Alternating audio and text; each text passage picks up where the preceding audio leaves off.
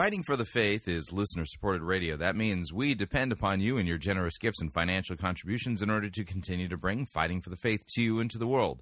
If you don't already support us, you can do so by visiting our website, fightingforthefaith.com. When you get there, you can click on one of our two friendly yellow buttons, or you can make your gift payable to Fighting for the Faith and then send it to Post Office Box 13344, Grand Forks, North Dakota, zip code 58208. And thank you for your support.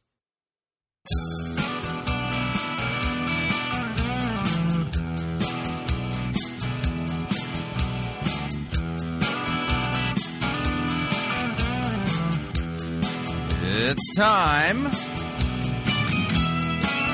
for another edition of Fighting for the Faith. Tuesday, February 24th, 2015.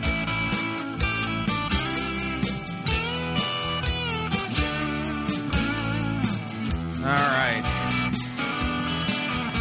It's one of those days where I feel like I'm trying to catch up, multitasking, and I'm not good at it.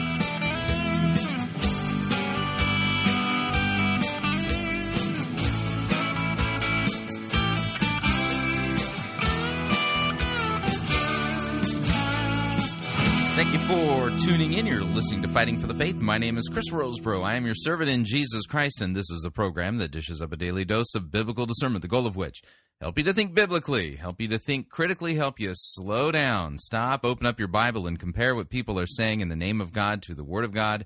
And, well, sadly, there's no shortage of bizarre, crazy things being said out there, and we take the time to slow down and stop and open up our Bible. Now, Yeah. So let's just put it this way. Trying to figure out how to kind of ease into the theme here today. Okay. So here's the idea. Some of the stuff that we're going to hear today is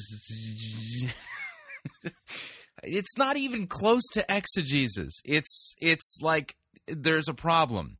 And the problem is that, well, some people clearly are not capable of reading English sentences. I know that sounds insulting, but what we're going to do to start off today's episode of Fighting for the Faith, in fact, I'm kind of looking at my time and looking at the segments that we are going to be covering here.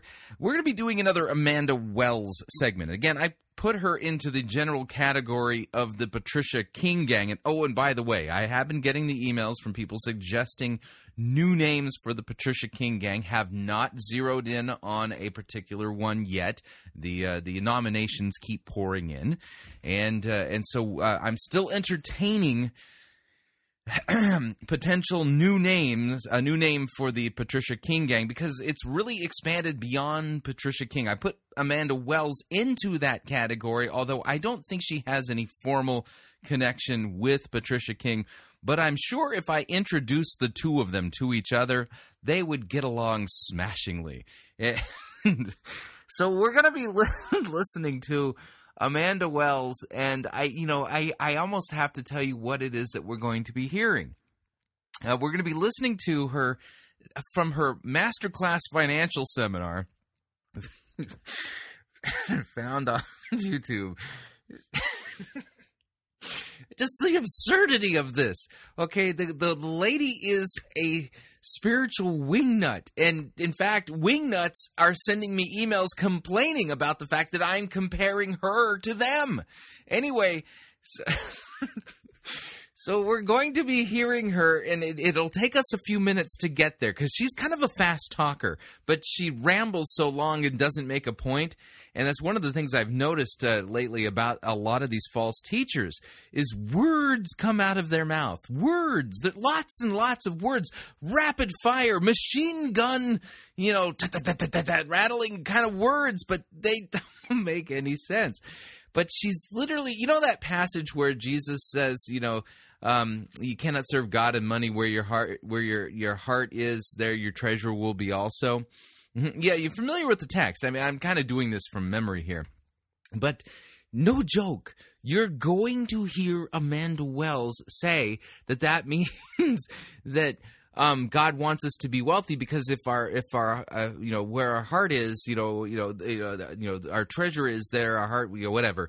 That money is something that we need to have because that shows that we have a heart for God. I mean, that's how she twists this text, and and you're thinking, no one is that dense when it comes to just being able to read sentences. And if you were thinking that, and that's your first defense, that just there's no way that anybody could possibly twist that text that way. I hate to disappoint you, but Amanda Wells will be doing that, and you will be hearing it. So, and then we're going to switch gears altogether. And it has been a while since we've done a Perry Stone update.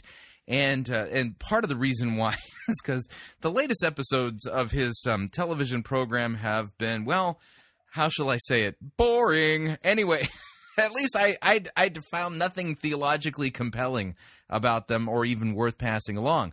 But we're going to be listening to a portion of the February-March 2015 Stone Report.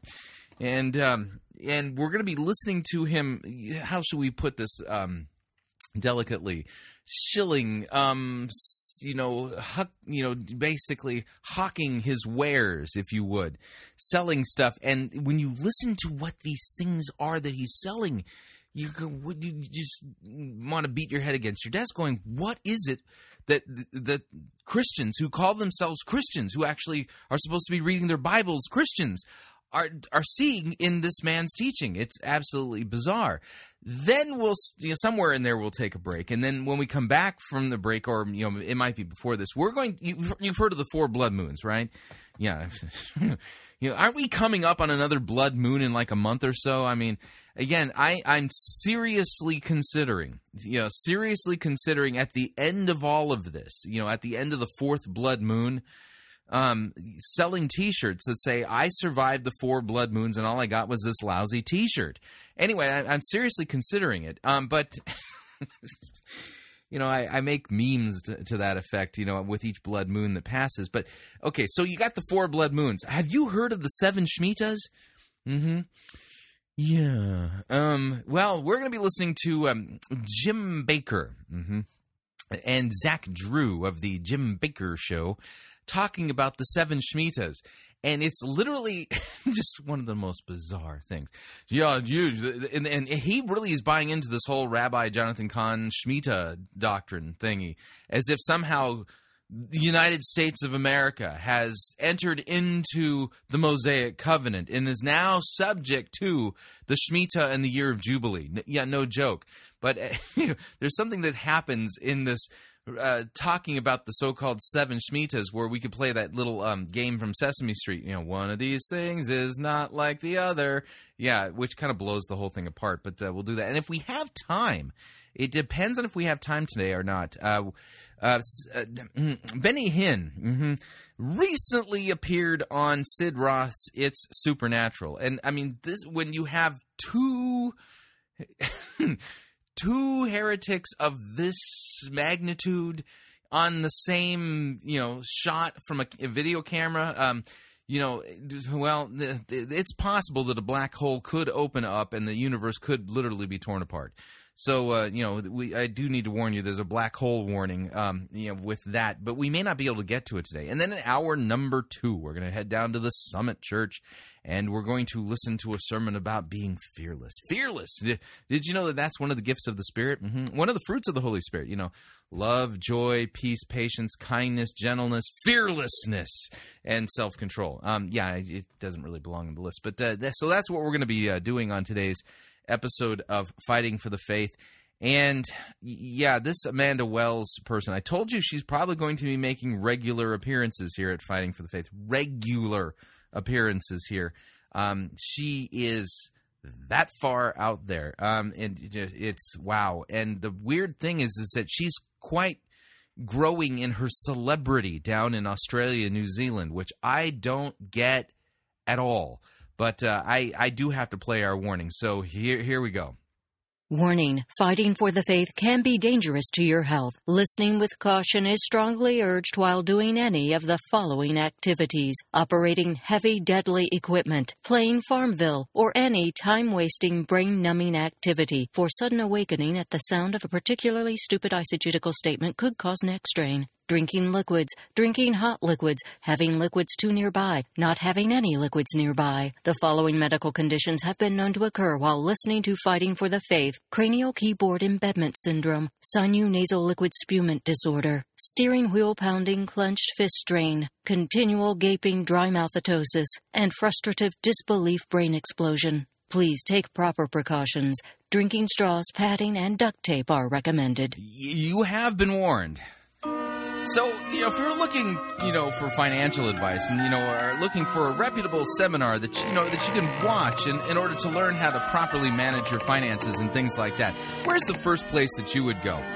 Well, if you haven't considered going to Amanda Wells' YouTube channel and taking her masterclass financial seminar, well, this video that we're about to play audio from will convince you that this is the absolute wrong place that anybody should go for financial advice, yet alone spiritual advice. Here's Amanda Wells to explain. And to avoid failure.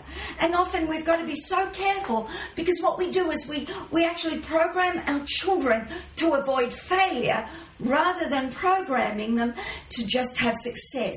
And this programming actually controls how we react to so many numerous situations each and every day. And the way we react to situations actually reveals what our programming is. I have no idea what she's talking about. So the way we react to situations is going to reveal what our programming is. This is all part of her masterclass financial seminar online. That's right, part 4, by the way. Have you ever seen anyone who gets really defensive? For instance, you say, can you go and get my handbag off the chair? Why? That's defensive. I didn't ask you why. I just asked you if you could get my handbag off the chair, please. It could be laziness. You see, what happens is they are not able, with a prosperous soul, to logically be able to work out the concept of why I would want my handbag. Why do I feel like you're talking about your husband? Okay, so let's fill in the blanks here. Okay, so she asked her husband, would you get me my handbag? And he said, why? And so her response is, how could you not logically figure this out with your prosperous soul? Oh, yeah, there's not going to be any problems with that relationship whatsoever. Right away, they think something in that handbag, I've got to straight away be defensive and protect myself in case. And I don't know whether you've ever met anyone like that, but it can be awfully annoying. And it's defensive. Please tell us more about what you think is annoying. Talk about a positive soul, a prosperous soul. 3 John 2. Go with your Bibles there. Beloved, I pray that you may prosper in all things and be in health, even as your soul prospers. Yeah, that's kind of a proof text that prosperity heretics go to. And let's take a look at that one. Let's take a look at that, because you're going to notice a few things as we take a look at that passage. And the idea here is that that's, you don't like when you write a letter. I know people don't do this very often anymore. We write emails and things like that. But if you ever took the time to write a letter, there's a opening, dear so-and-so, and then there's kind of a greeting oftentimes, I hope things are going well with you, and, kind of like the small talk, before you launch into the body of the letter. That's exactly what's going on here in 3 John. And I'm going to read it from the ESV for the very specific reason that the translation that she's using in order, and then taking this passage out of context is, this is what false teachers do. They take passages out of context, and oftentimes they'll use a translation or a paraphrase where the language fits what they're trying to teach rather than actually what God's Word says. So let's put it in context. So 3 John, verse 1. There's only one chapter in 3 John. It's a very short little letter. Good one, by the way. Here's what it says. The elder to the beloved Gaius, whom I love in the truth.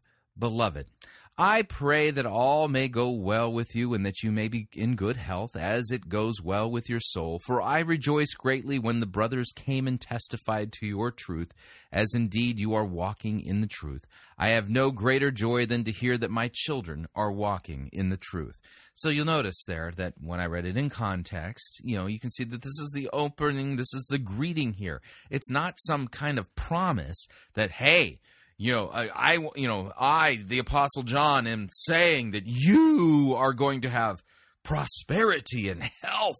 It's just, I'm wishing you well is a good way to kind of paraphrase that. So, let's read a little bit more, by the way. Beloved, it is a faithful thing you do in all your efforts for those brothers, strangers as they are, who testified to your love before the church. You will do well to send them on their journey in a manner worthy of God, for they have gone out for the sake of the name, accepting nothing from the Gentiles. Therefore, we ought to support people like these, that we may be fellow workers for the truth. I have written something to the church, but Diotrephes, who likes to put himself first, does not acknowledge our authority. So if I come, I will bring up what he is doing, talking wicked nonsense against us. And not content with that, he refuses to welcome the brothers and also stops those who want to and puts them out of the church. Yeah. You'll notice that there were problems back in the church all the way at the beginning. So anyway, so you kind of get the idea that opening there is not some promise that God is saying here in the 3 John verse 2, he wants us that we all are going to be prosperous. We all are going to be healthy and wealthy. No, because who's the letter written to? Oh yeah, it's to the elder, the beloved Gaius, whom I love in the truth. We're actually reading somebody else's mail, if you would. So, and beloved, I pray that it may go well with you, and that you may be in good health as it goes well with your soul. It's just a polite way of saying I hope things are going okay. But no, Amanda Wells sees this as something completely different because she has no clue how to rightly handle a biblical text.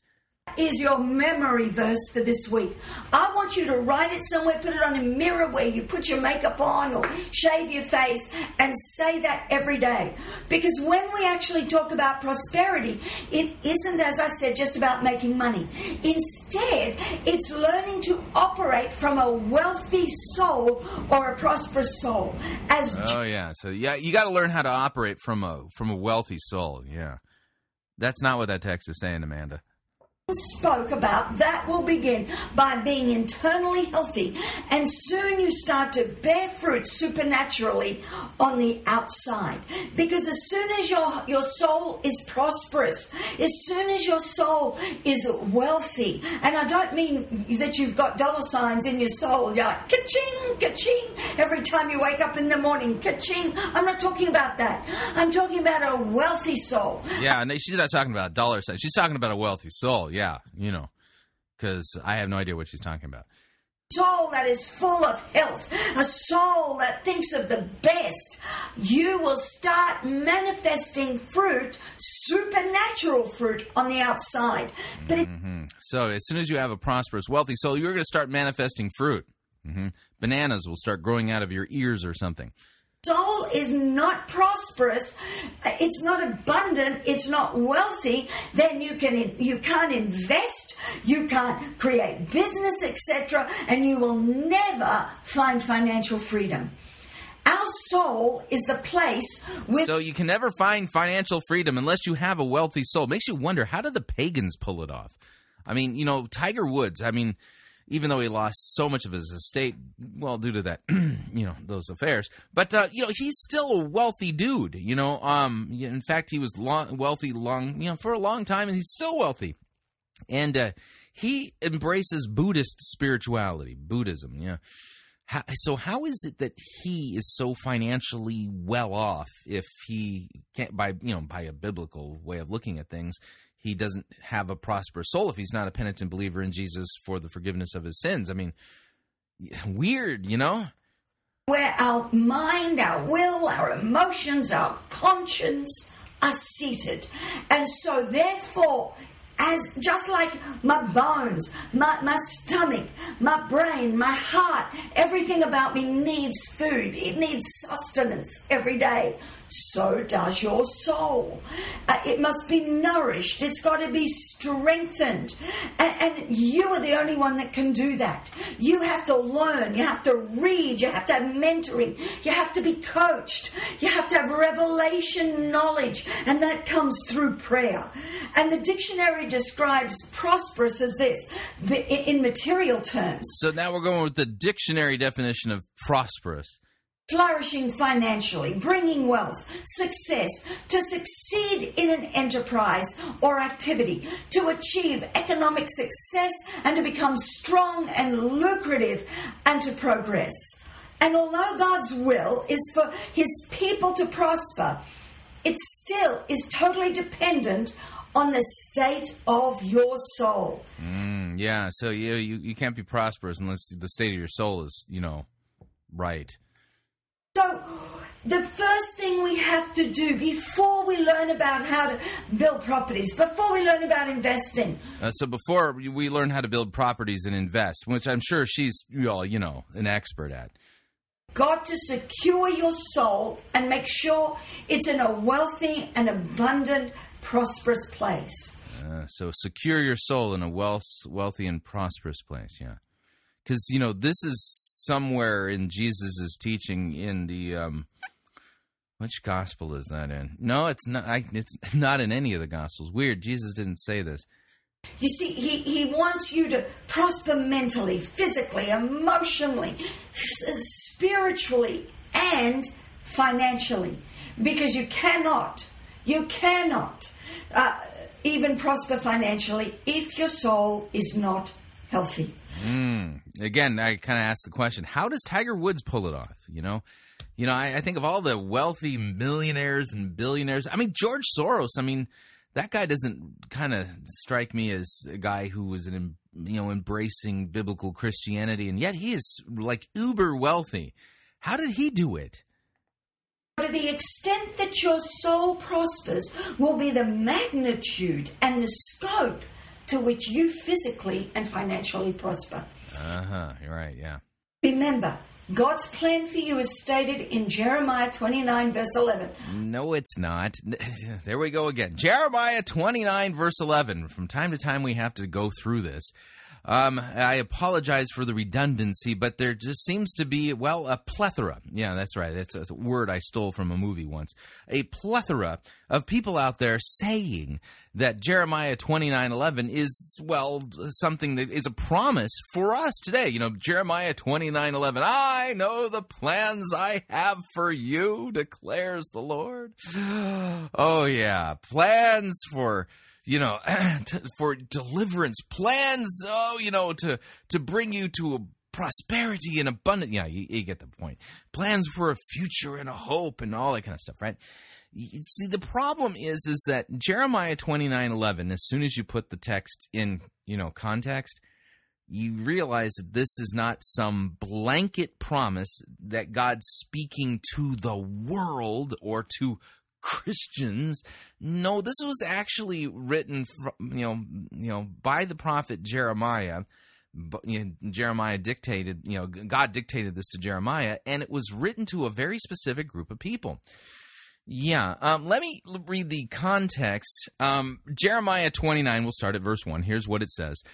These are the words of the letter that Jeremiah the prophet sent from Jerusalem to the surviving elders of the exiles and to the priests, the prophets, and all the people whom Nebuchadnezzar had taken into exile from Jerusalem to Babylon.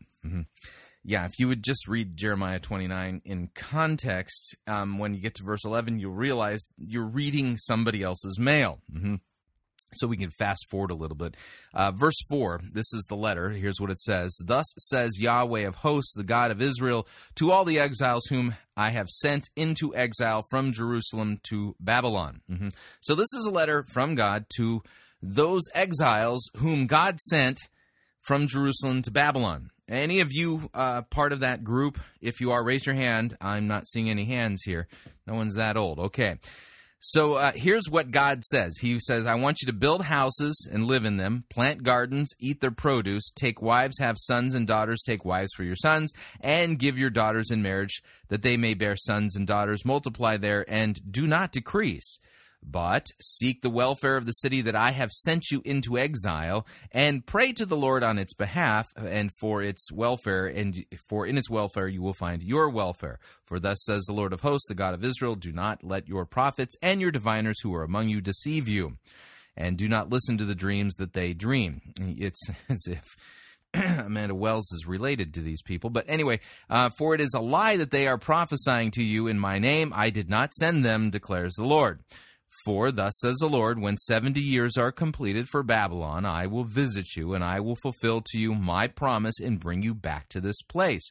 For I know the plans I have for you, declares the Lord, plans for your welfare and not for evil, to give you a future and a hope. Then you will call upon me and come and pray to me, and I will hear you. You will seek me and find me when you seek me with all of your heart. I will be found by you. So, yeah, Jeremiah 29:11 is similar to, if you would, the verse that we read in 3 John, verse 2. You're reading somebody else's mail. And so this is one of the reasons why the three primary rules for sound biblical exegesis are context, context, context. But see here, Amanda Wells, not paying attention to the context, is finding little sentences out of context and then creating a theology from them that is not a biblical theology. Let's continue. Another one. Put it on your mirror where you shave or put your makeup on. For I know the plans that I have for you, says the Lord. They're plans to prosper you and not to harm you. Plans to give you a hope and a future.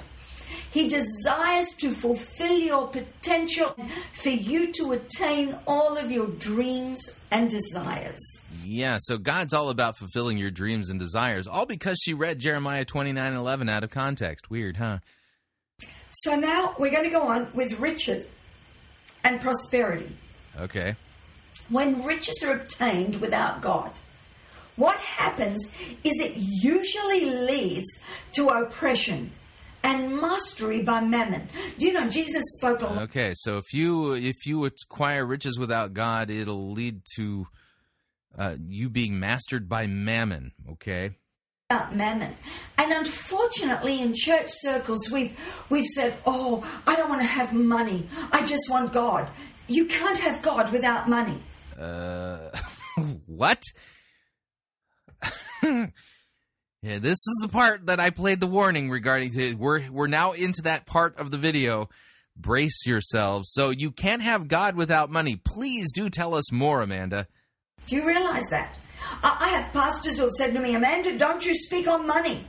But where your money is, that's where your heart is. So if you are not talking about money, if you're not talking about finances, your heart is not with God.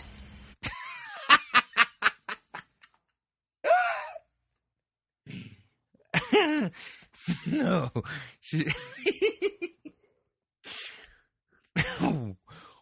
Wow.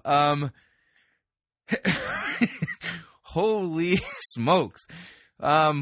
If you would, all you need is your Bible and, maybe something to, look up the word like treasure. The passage that she's actually referencing, and very badly, is Matthew chapter 6, particularly verse 19. But we're going to, we're going to have to put this in context a little bit. I'll read starting at verse 16. Matthew chapter 6, verse 16, and move forward. Here's what it says. And when you fast, do not look gloomy like the hypocrites, for they disfigure their faces, and that their fasting may be seen by others. Truly I say to you, they have received their reward. But when you fast, anoint your head and wash your face, that your fasting may not be seen by others, and that your Father who is in secret can see, and your Father who sees in secret will reward you. Verse 19. Do not lay up for yourselves treasures on earth, where moth and rust destroy, and where thieves break in and steal. But lay up for yourselves treasures in heaven, where neither moth nor rust destroys, and where thieves do not break in and steal. For where your treasure is, there your heart will be also. Now you'll notice the text itself makes it very clear that we're not to lay up for ourselves treasures here on earth. Instead, we are to lay up for ourselves treasures in heaven, and where your heart is, your treasure will be also. In other words, if your treasure is in heaven, there your heart would, your heart will be there. And if your treasure here is here on earth, then your heart will be there. But Amanda Wells in her Masterclass Financial Seminar, Part 4, somewhat kind of references this text, but totally mangles it. Let me back it up just a little bit, and let's re-listen to the mangling of this text. And unfortunately, in church circles, we've said, "Oh, I don't want to have money. I just want God." You can't have God without money. Do you realize that? I have pastors who have said to me, "Amanda, don't you speak on money." But where your money is, that's where your heart is. So if you are not talking about money, if you're not talking about finances, your heart is not with God.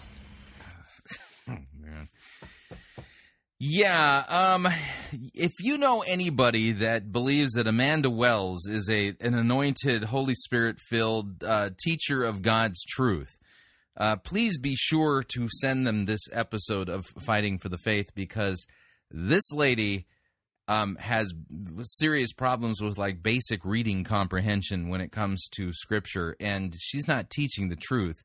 She is literally scratching itching ears and filling people's heads with nonsense. And I mean literally nonsense, saying the exact opposite of the things that Scripture says, making promises where the Bible makes no promises. So again, she's quite the growing phenomena down there in Australia, New Zealand. So we are up on our first break. If you'd like to email me regarding anything you've heard on this edition or any previous editions of Fighting for the Faith, you can do so. My email address is talkback@fightingforthefaith.com, or you can subscribe on Facebook. It's facebook.com/Pirate Christian. Follow me on Twitter. My name there, @Pirate Christian. Quick break. When we come back, we have a Perry Stone update and a 7 Shemitahs update. Yeah, 7 whole Shemitahs. Stay tuned. Don't want to miss it. We'll be right back.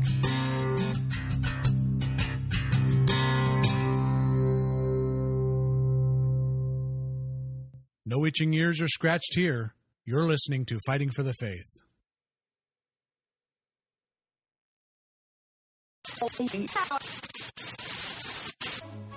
You're listening to Pirate Christian Radio. We'll be taking your false doctrine now.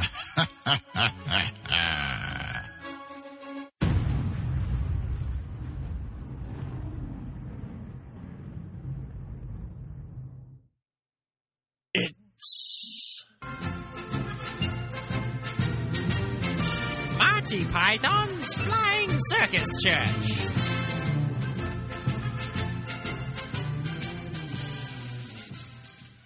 The management of Marty Python's Flying Circus Church would like to again apologize. Normally we try to do parody here at Marty Python's Flying Circus Church. Unfortunately, the church continues to just parody itself. Case in point, Rabbi Michael Zeitler's Anointed Shofar CD. This is a real commercial.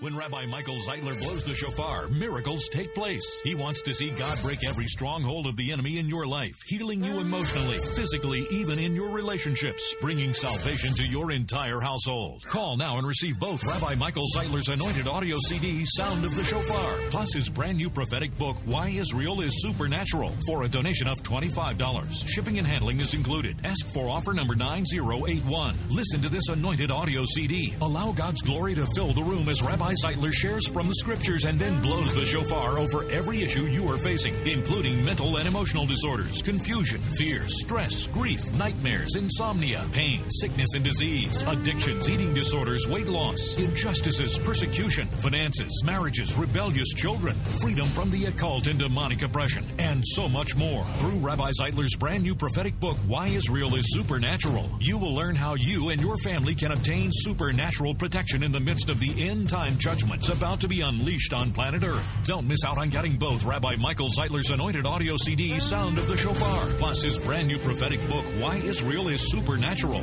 for a donation of $25. Shipping and handling is included. Ask for offer number 9081. Call or write today.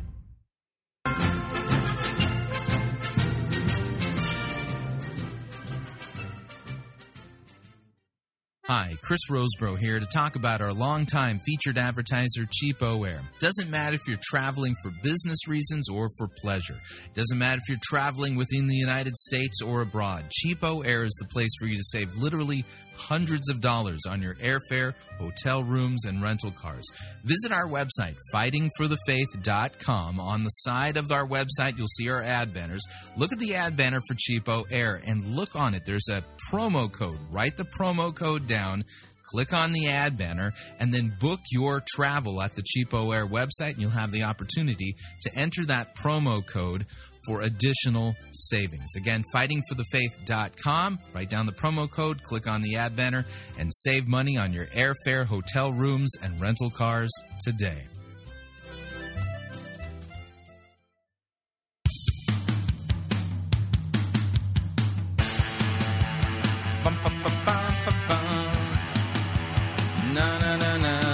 All right, we're back.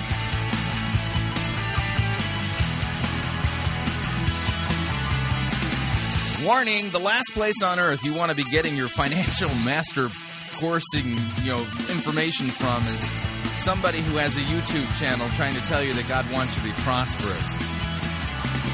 Just a reminder, Fighting for the Faith is listener-supported radio. That means we depend upon you and your generous gifts and financial contributions in order to continue to bring Fighting for the Faith to you into the world, and you can partner with us by visiting our website, fightingforthefaith.com. When you get there, you'll see our two friendly yellow buttons. One says donate, the other says join our crew. When you join our crew, you're signing up to automatically contribute $8.95 every month to the ongoing work and mission of Fighting for the Faith and Pirate Christian Radio. That is a great way to support us.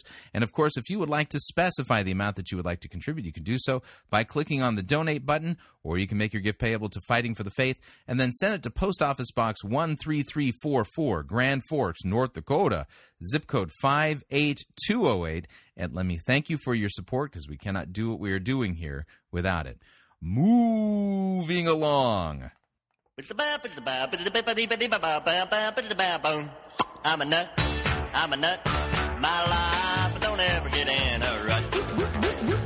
The head on my shoulders is sort of loose, and I ain't got sense God gave a goose. Lord, I ain't crazy, but I'm a nut. Is it wetter underwater if you're there when it rains? Is it shorter to New York than it is by plane? Between myself and I wonder who's the dumber. Is it hotter down south than it is in the summer? I'm a nut, my life don't ever get in a rut. The head on my shoulders is sort of loose, and I ain't got sense God gave a goose. Lord, I ain't crazy, but I'm a nut. That's right. Leroy Paulins, I'm a nut. That can mean only one thing. We're going to be doing a Perry Stone update, and we're going to be listening to him, what I would call shilling or hawking his wares from the March Perry Stone report for 2015. And when you hear the details of these products, again, the question that always seems to come to my mind is, why is anybody who thinks that they are a Christian who believes Scripture, somebody who would listen to Perry Stone? The things he puts forward, they are bizarre and not really what God's Word says at all. Here's Perry Stone to explain to us, the offerings, the products that you can purchase from his ministry in the months of February and March. Here we go. Those great conferences. Several things I want to share with you very quickly, if you'll give me a moment. Our brand new offer is God's Controversy with the Covenant. This is Bill Cloud and I's book that we've just written. I want to say something. When the Supreme Court made the decision... The name on the title is America's Controversy with God's Covenant. Are you talking about the Mosaic Covenant or the New Covenant? The state of Alabama recently. This book could not be any more timely, because we're going to show you the things that we're doing that's going to wreck this nation permanently and how we can change that as believers. The most important book I've ever written about America with Bill Cloud is this book right here. I'm imploring you, please get it.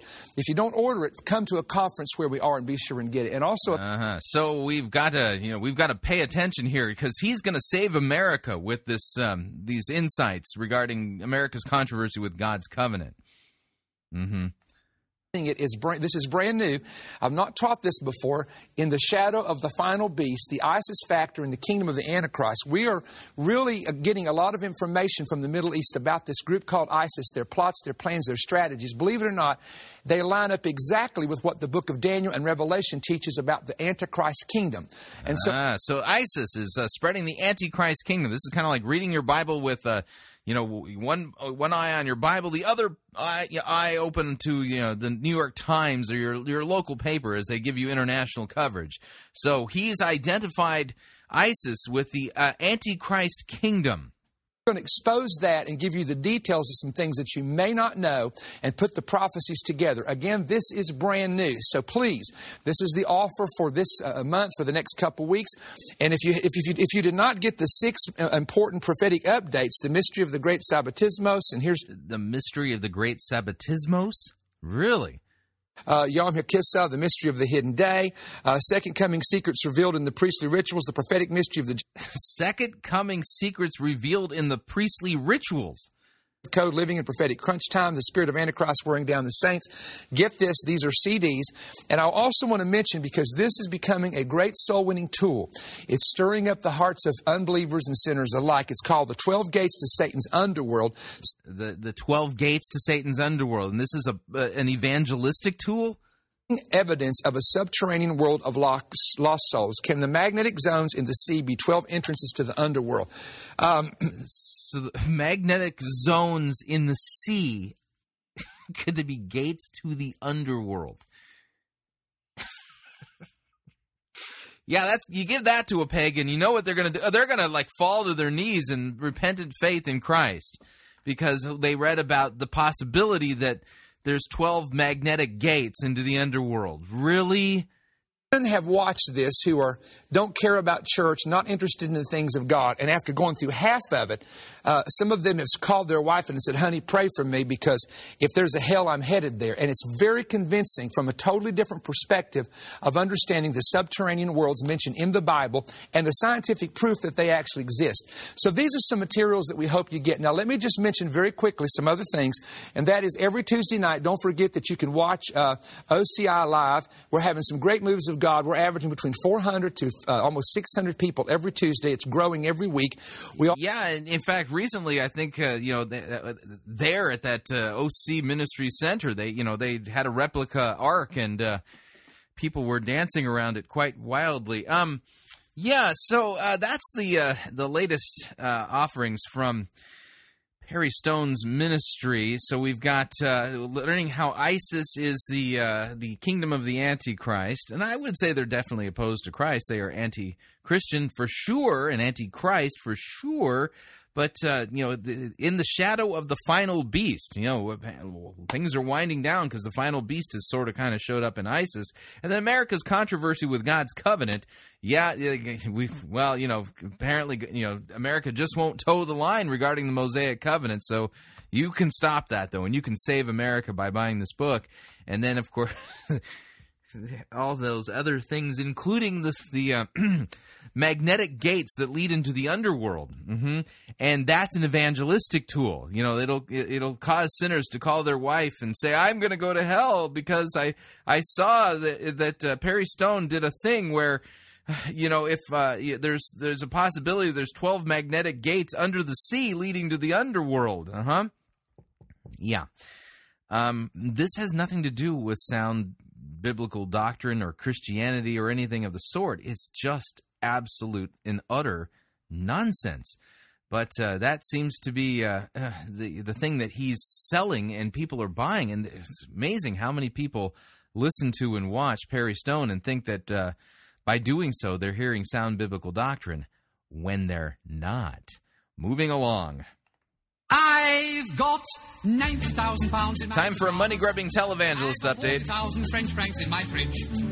I've got lots of lovely lira now. The Deutschmark's getting dearer, and my dollar bills would buy the Brooklyn Bridge. There is nothing quite as wonderful as money. There is nothing quite as beautiful as cash. Some people say it's folly, but I'd rather have the lolly. With money you can make a splash.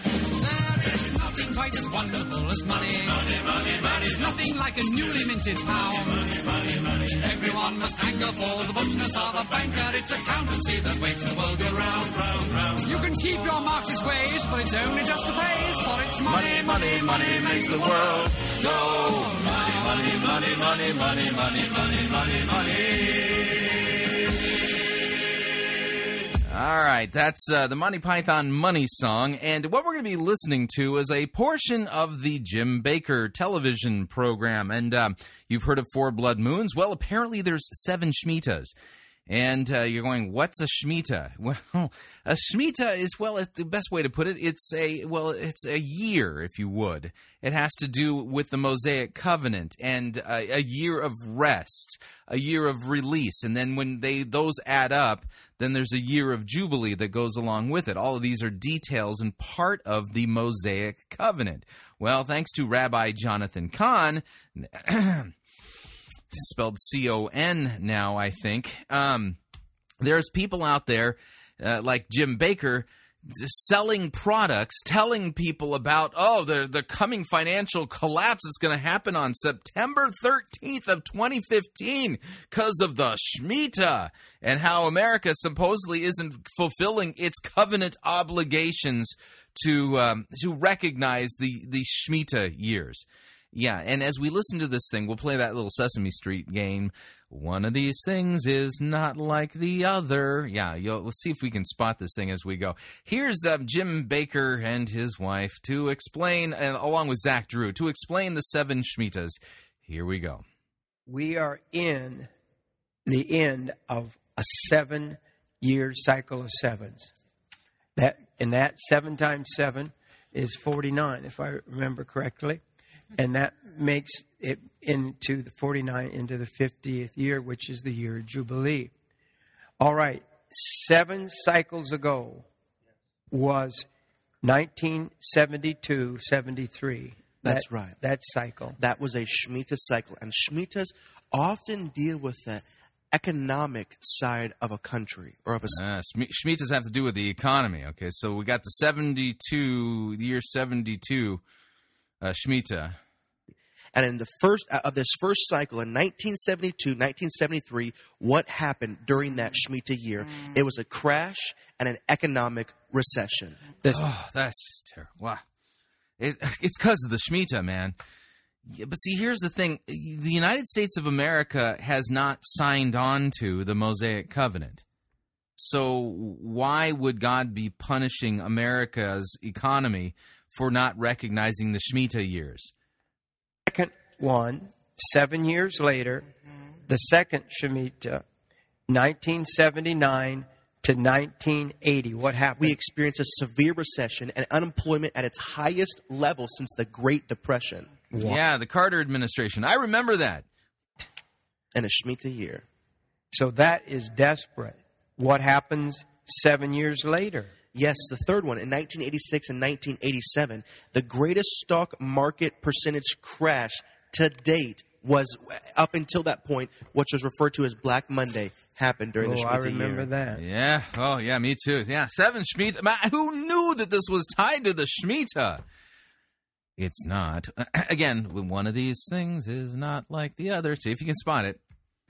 Then the fourth one, the Shemitah year of 1993, 1994, something very interesting. 1993-94. Now, think back in your economic history. Now, by the way, thinking, I don't remember what was happening to the economy in 1993. Do you remember the great crash of No, there was no crash in 1993.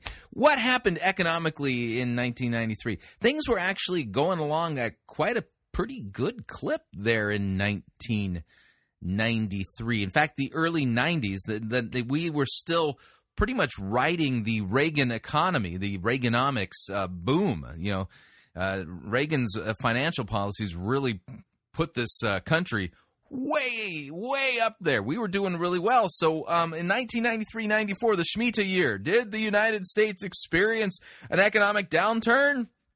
No, it didn't. So remember, one of these things is not like the other. So what are they going to point to as the thing that, there was this thing that happened during the Shemitah year. Here it is. happened. They called it the Shoemaker Levy, where this comet bashed Jupiter, went into 21 fragments. 21 is a multiple of 7. So there wasn't an economic downturn in the Shemitah year of 93-94. No, the economy was going along at a great clip. No, the thing they're going to point to is, well, that's the year, the Shoemaker Levy 9 comet hit Jupiter, and there were 21 fragments. You know what that means, right? Yeah, does this sound like something that William Tapley would be doing? Mm-hmm. Yeah, William Tapley and Jim Bakker and Rabbi Jonathan Cahn seem to be all cut from the same cloth. The difference is that William Tapley just does not have any charismatic chops whatsoever. Look for the next 3 Shemitah cycles. 3 is the number of completion, because they're going to be very, very prophetic. So let's move on to the next one. The 5th Shemitah. Yeah, but here's Levy 9, judgment. 9 is judgment. The 21 fragments, as you said. 3 times 7 is 21. So there's 3 sevens. So we have 3 sevens left. But there was so much more. But let's go on. The 5th one now. The 5th one of 2000 and 2001. It's the bursting of the dot-com bubble. 49% of the... 2000, 2001, another Shemitah year. But you remember, nothing happened in 93, 94, except for a comet struck Jupiter. Yeah, you should be paying attention here. Were there any blood moons during this time? Stock market lost its value over 1 year. Now, this is very, very important. Yeah, that was the 9/11 attack, right? Yes. But that was when the stock market opened up a few days after 9/11. That's right. And so on September 17th, which in the Jewish calendar is Elul, the month of Elul, 29, which is the very last day of the year. It was the very last day of the Shemitah year cycle. This is what happened. It was actually a 684-point drop crash, which was the largest up into... Of course, the question I keep asking is, why on earth would God supposedly hold the United States accountable for not recognizing the Shemitah years when the United States has not signed on to the Mosaic Covenant, and the Mosaic Covenant has literally been fulfilled, and it's done away with. It's passed away. We're not under the Mosaic Covenant. At time. Then if you go 7 years later to the year, to the month, to the week, to the day, to the minute later, in 2007, on 2008, on Elul 29, the climax of the Shemitah, the stock market collapsed. In a single day, it dropped 7%, dropping 777 points. And this happened on the climax of the Shemitah. So, But it also, that was Elul 29, right? Yes. That was also Elul 29. That's the Jewish calendar date, people. That's God's dates. Those are the dates that don't change. So that is Elul 29. So now we've got 1, 2 in a row of the Elul 29, which is a judgment day. It's a really an awesome day. So Elul 29, beware Elul 29, especially during a four blood moon cycle. Oh, man. And we're at the end of another Shemitah year coming up. Elul 29 is this year, and it's going to be when? It's a Shemitah year. And here we have the worst crash, 2 of them now in history, one right after another, 7 years apart to the day. So this Shemitah year is not something you can say, well, Rabbi just made this up. Or, economists have been studying this and wondering why every 7 years there's a crash. Except for 93, right? And so these 2 unbelievable crashes took place. All right, let's go on. Yes, and I just want to reiterate that point. How incredible is that? Secular economists have studied the 7-year cycle. So, when is the next Elul 29, the last day? We're already in the Shemitah year. The last day, the climax of the Shemitah year, is in 2015, and it's on September 13th. Now pull your money out of the bank, folks. It's going to be a huge crash. The Shemitah is coming. The Shemitah is coming. September 13th, 2015. God's going to judge the United States for not recognizing the Shemitah.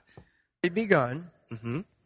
That's right. It began the day the calf was born, or the calf was born the day. Yeah, they're referring to apparently a so-called red heifer that was born, I think, in Missouri, that has a weird mark on its head. It looks like a number 7, and they actually covered that at a different time. We didn't cover it here at Fighting for the Faith. So, that calf that was born on September 25th. The Jewish New Year, to kick off the Shemitah year. That's a sign from God, because it has a number 7 on its head. This is the year, folks. This is it. We're in trouble. The economy's going to crash hard on September 13th, 2015, because of the Shemitah. The Jewish New Year and the Shemitah year began. Yes, but now this Shemitah year ends. On what date? On September 13th of 2015. 2015, which just also, I understand, is Elul 29. Yes. And so... And there's... What? The exact date? The exact date of every crash for the last several crashes. And they're all on the Shemitah year, every one of them, every 7 years for the last 50 years. Yeah, except for 93, 94. The only thing you can point to is, a comet struck Jupiter. Yeah.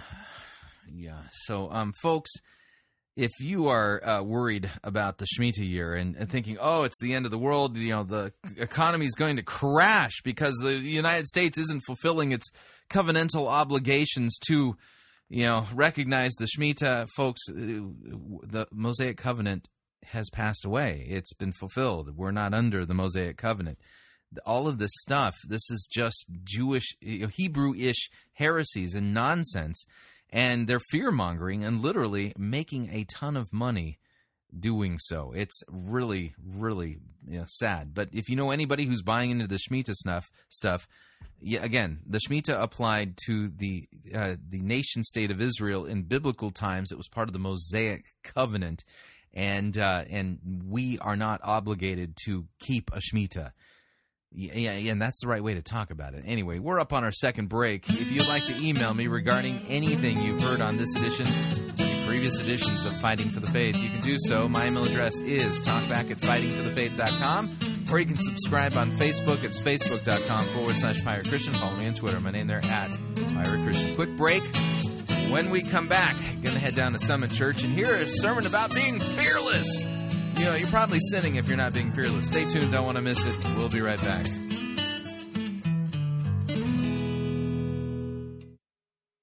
We don't need to rethink Christianity. We need to rediscover it. You're listening to Fighting for the Faith. Pirate Christian Radio Theater presents Death of a Salesman. Are ye a salesman? Why, yes, I am. Can I interest you in some...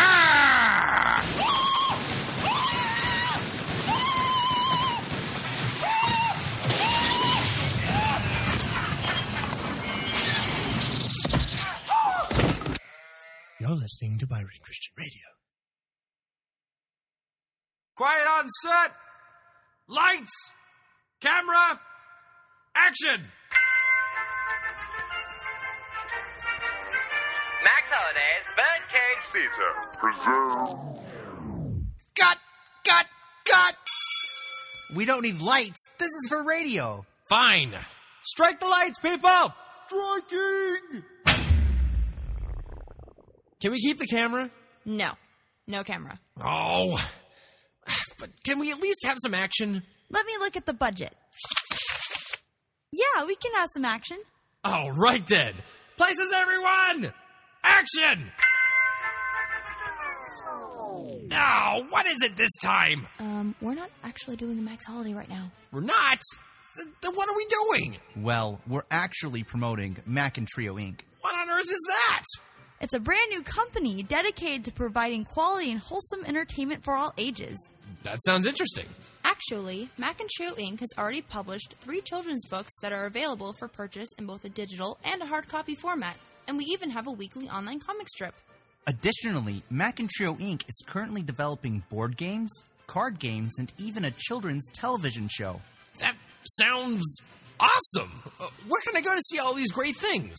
It's really simple. Just go to bit.ly/Mac and Trio. That's bit.ly/MACKINTRIO. That's a wrap, folks!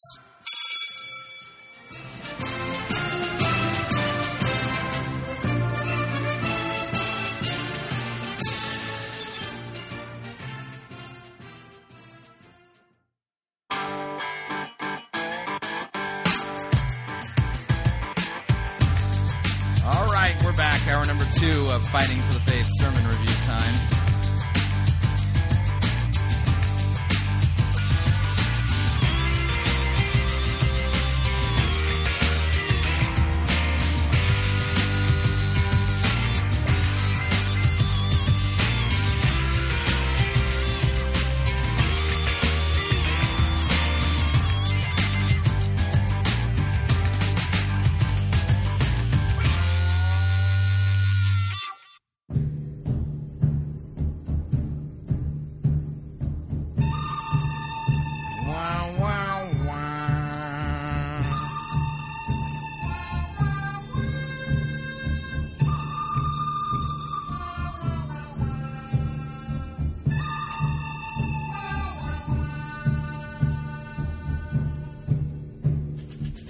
The good, the bad, the ugly. We review it all here at Fighting for the Faith. We're an equal opportunity sermon reviewing service. Today's sermon comes to us via the Summit Church in Houston, Texas. Ross Feazell presiding. The sermon we're going to be listening to is entitled Forward in Fearlessness. Let me read from the description of this sermon. The spirit of fear's purpose is to keep us from moving forward. Discover how the armor of God is the game changer that can help us move forward in fearlessness when battling fear. Yeah, this is guaranteed to be a train wreck. So let me go ahead and back off on the music. And without any further ado, here is Ross Feazell and his sermon entitled Forward in Fearlessness. Here we go.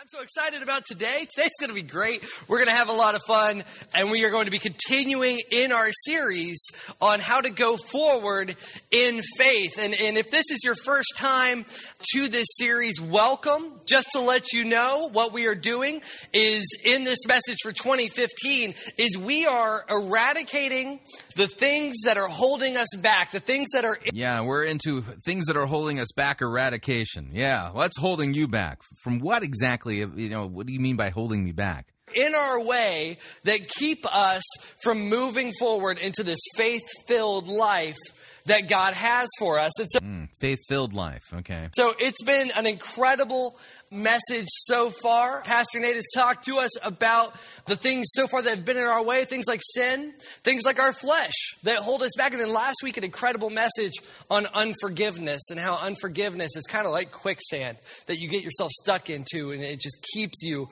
from moving forward. And today, what I want to do is I want to talk about our worst nightmare. Today we're going to talk about a juggernaut that is in our path of moving forward in faith and into what God has called us to do. And the reason why today's subject is so awful is because it is something that has inflicted every single one of us since we were a baby. There's not a single one of us that has escaped this. From the first moment that we were born, we felt it, and we have carried it with us to wherever you are at today. This is an enemy. This is an attack that targets you directly. It's this invisible enemy that sits and waits until you're most vulnerable, until you're ready to move, and then it cuts your legs out from underneath you the second you give it permission. Today, the enemy I want to talk about is fear. And so what I want to do today is I want to equip you and get you ready to be able to tackle fear head on. To be able to no longer let it stop you from accomplishing this incredible life that God has for you. So tell you what, we're going to open up in some scripture. I'm going to pray and then we're going to dive right in. If you've got your Bible with me, go ahead and open up to the book of Ephesians, chapter 6. And we will be starting in verse 10. All right, so we're apparently going to be talking about the armor of God. Finally, be strong in the Lord and in his mighty power. Put on the full armor of God so that you can take your stand against the devil's schemes. For our struggle is not against flesh and blood, but against the rulers, against the authorities, and against the powers of this dark world, and against the spiritual forces of evil in the heavenly realms. Therefore, put on the full armor of God so that when the day of evil comes, when fear gets in your face, that you may be able to stand your ground, and after you have done everything, to be able to stand. Let's pray. Dear Father, we thank you so much for this morning. Lord, I thank you so much for every single person that has arrived here today. Father, we thank you for an incredible holiday yesterday to be able to celebrate the love that you have poured into our life. And Father, I pray that today just continue to be an outpouring of that love. Dear Lord, today I just pray that before we leave these doors, that we feel powerful. Lord, I pray that we feel strong. I pray that we feel protected, Father, and ready to do what you have called us to do. Father, I pray that today we leave fearless. Father, I pray for every single person in this room, God, that you open their ears, you open their hearts to receive the word that you have. And Father, I pray for myself. Lord, I pray that you use me, you use my mouth, that it be your word, not mine, and that it makes sense. And in Jesus' name I pray, amen. All right, if you don't know, there are some weird fears in the world, including some that I have had. So the passage you just read regarding the armor of God is supposedly to help us just deal and address with fears and phobias. That's why the Apostle Paul, writing under the inspiration, penned that passage in Ephesians 6? Really? Back when I was probably 8, 9 years old, I was babysitting with my best friend. Her name was Katie Vaughn, and she had a little brother, and her mom left, and so we were in charge of babysitting. I don't know who leaves an 8 and 9-year-old in charge of the little brother, because we were not responsible at all back then. But we did it, and we were at her house, so she got to choose the movie that we watched while the kid ran around and got in all the cabinets. And so she chose Spice World, and I'm pretty sure that only my adult audience is going to remember Spice World. This was a movie based around Spice Girls, the British pop group, and I am ashamed that I watched that movie from beginning to end, but I can tell you today I do not remember a single part of it except for one. There is a part in this movie where the Spice Girls have to infiltrate this building, and they decide the best way to do it is to sneak in through the sewer and to come up through the toilet. And to little Ross, this was the most traumatizing idea on the planet. For the next year, maybe 24, I was really frightened every single time that I went to the restroom that someone was about to come up while I was doing my business. And this was scary. I was so frightened of this. And I know it's irrational. I know it doesn't make sense. But I can remember it just being that much more nerve-wracking every single time. And it was awful. But I am not the only person that have had some weird fears. I want to play a game with you guys today. I'm going to put up some names of some fears behind me. And if you think you know what that is the fear of, go ahead and give me a shout. And I want to see if you can get it. Our first one today is going to be nomophobia. Any guesses? The idea of being broke. No, so this was my guess. It was like maybe it's the fear of not having fears. Like, oh, I got nomophobia. That's cool.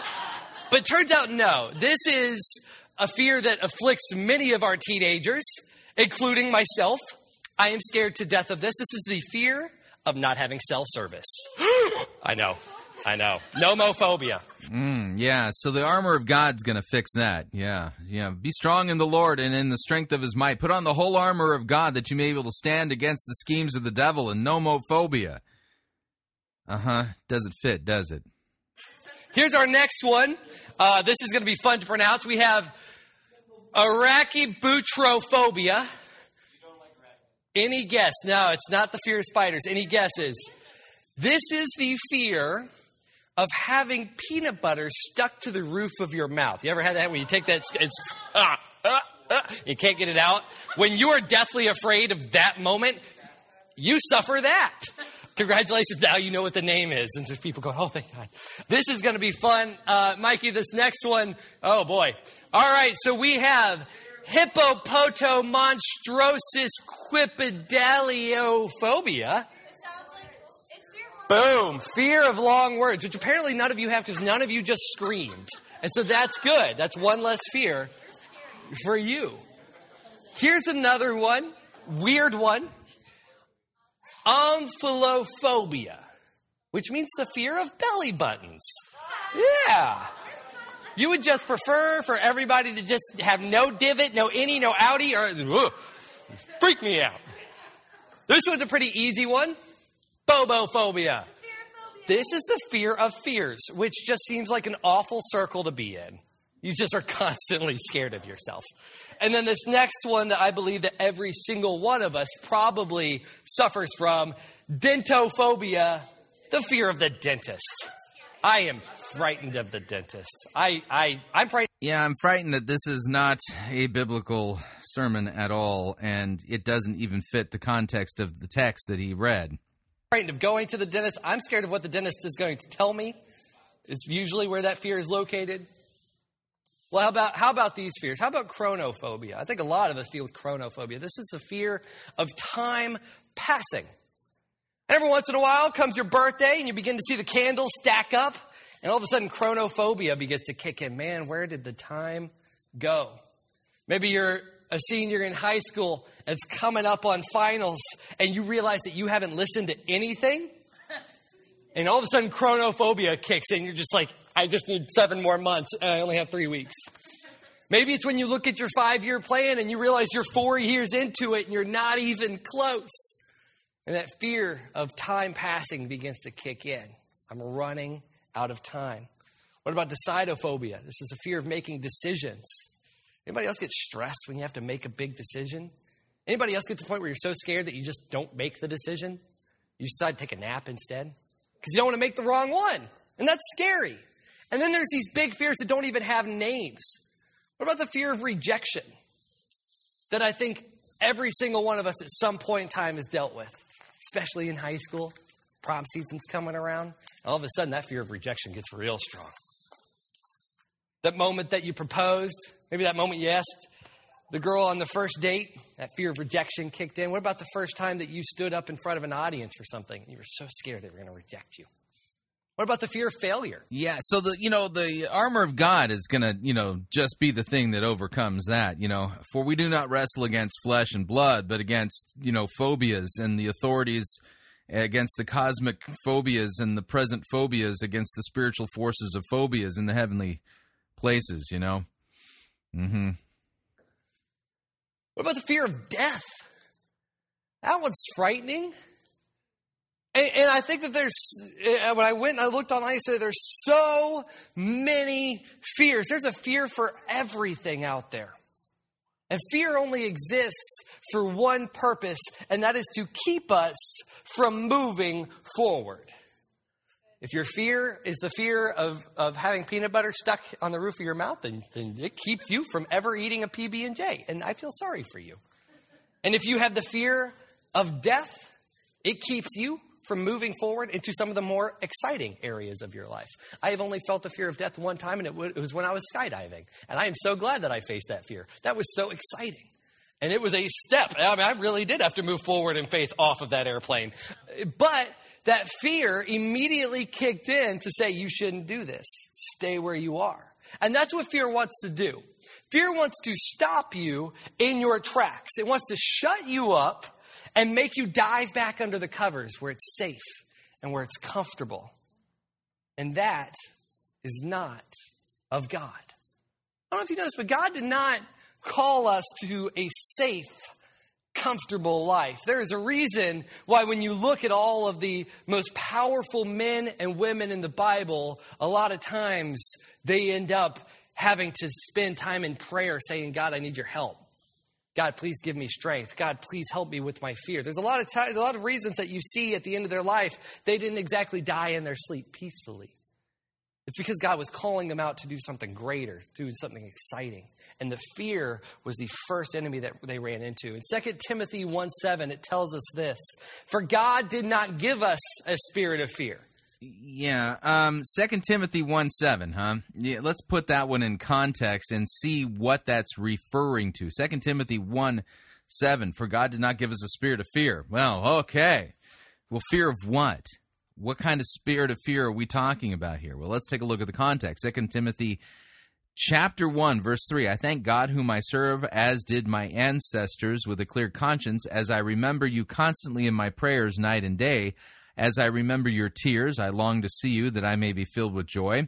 I am reminded of your sincere faith, a faith that dwelt first in your grandmother Lois and your mother Eunice, and now I'm sure dwells in you as well.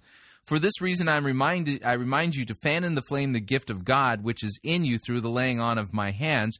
For God did not give us a spirit of fear, but of power and love and self-control. Therefore, do not be ashamed of the testimony about our Lord, nor of me, his prisoner, but share in suffering for the gospel by the power of God, who saved us and called us to a holy calling, not because of our works, but because of his own purpose and grace, which he gave us in Christ Jesus before the ages began.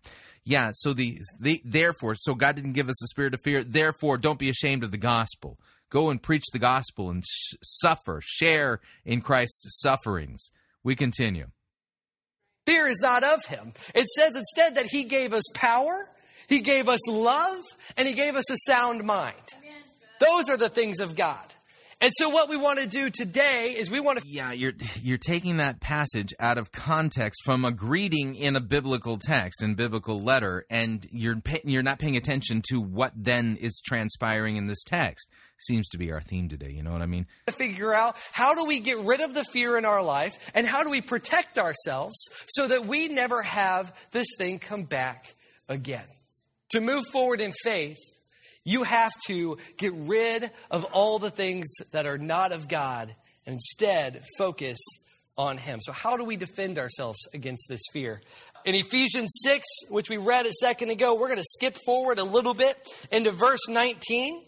And we see Paul is about to step forward into faith in an area of his life. And so he writes the church of Ephesus, and he says in verse 19, pray also for me, that whenever I open my mouth, words may be given to me, so that I will fearlessly make known the mystery of the gospel.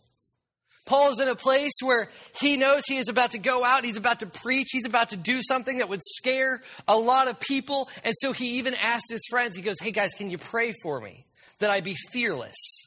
That any nerves that come in, that any fear that comes in, that fear of rejection, that fear of messing up, that fear of failure, will you do me a favor? Will you pray that this be taken from me? Yeah, back in Paul's day, preaching the gospel could get you stoned and killed. And it ultimately ended up in his death. You know what I mean? And what I love about Paul is the fact that he's very real. Not only does Paul pray for things that he needs, he then teaches others how to deal with that same need. It's really awesome that way. He's a great teacher. And so as he knows that fear is about to be a big issue, and he sends this letter to the church, he gives them some advice before he signs out and asks for prayer. And what he says is, if you're going to deal with prayer, I got 2 words for you: armor up, gear up, get ready. Many people, they don't know that they've lost the battle to fear until the moment is gone. Until they're looking back and they realize, man, I lost that one. I missed it. It was too late. The opportunity is past. And most of the time it's because we were just trying to mind our own business. We were just trying to keep it safe, pay fear no mind. Maybe if I don't see it, it doesn't see me kind of thing. But the thing is, fear works even if we are not working against it. It is always ready.